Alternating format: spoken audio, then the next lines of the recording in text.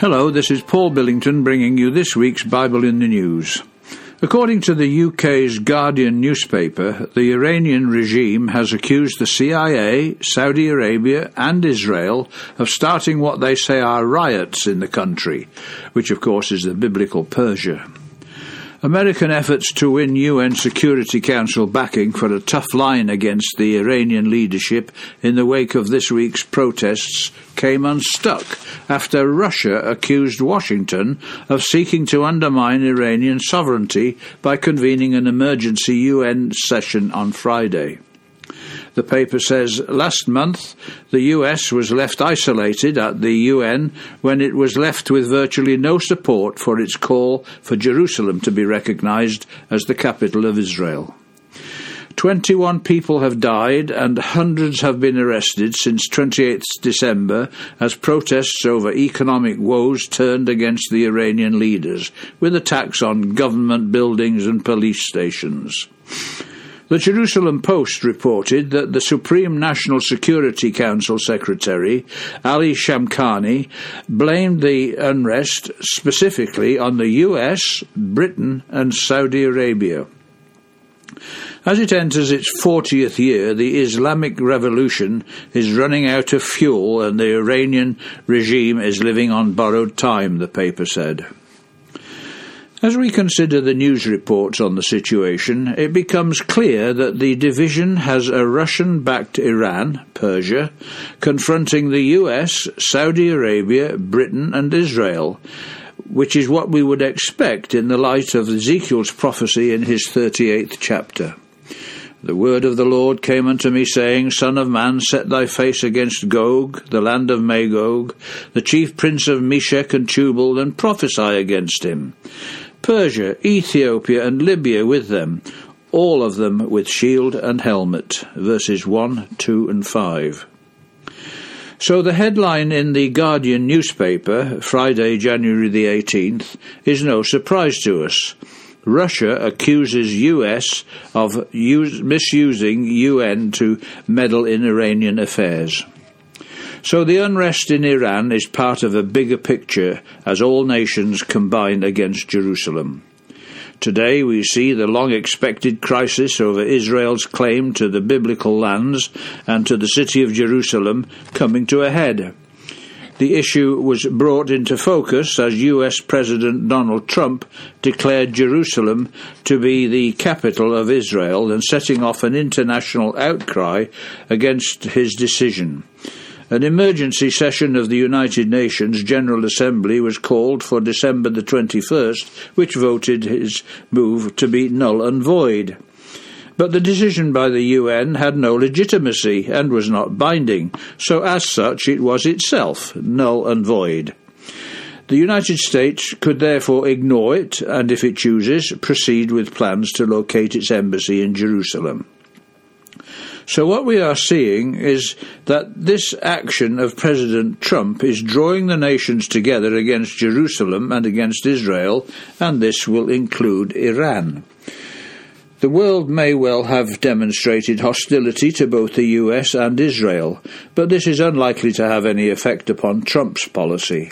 As far as the UN is concerned, Trump could simply turn off the lights. As one writer in the Jerusalem Post put it, bet on it. There will be a reckoning. Trump does not appreciate being stabbed in the back, not for himself, not for the United States, and not for Israel. We will see what happens in due course. But for now, at least, the USA can be counted on to fulfill the role of Israel's protector. Trump is already moving to cut funding to the Palestinians and to sections of the UN. This is, of course, the work of an unseen hand controlling the affairs connected with Israel and the land.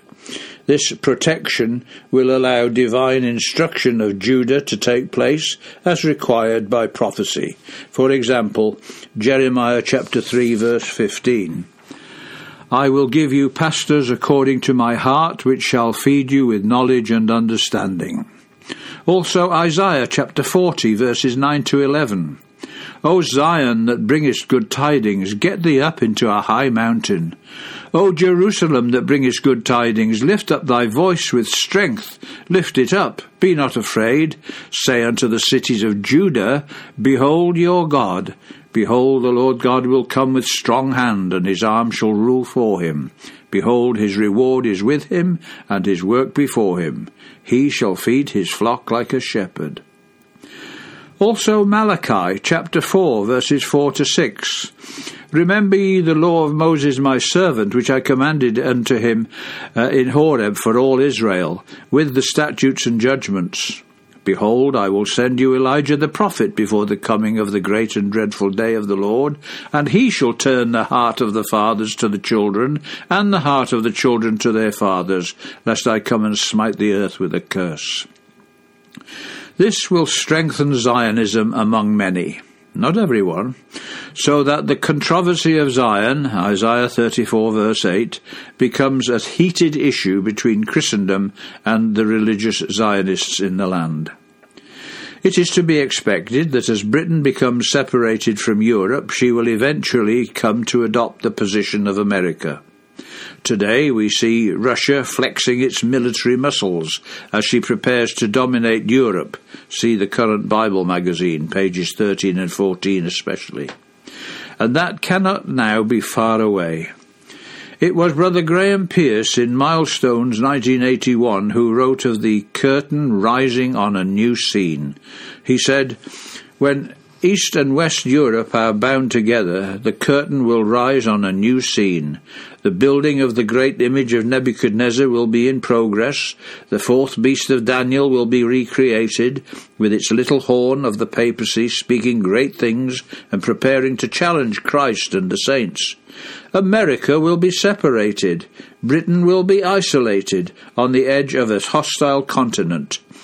Events may move slowly or quickly, we do not know, but we shall have no excuse that the Master's coming has caught us as a thief in the night."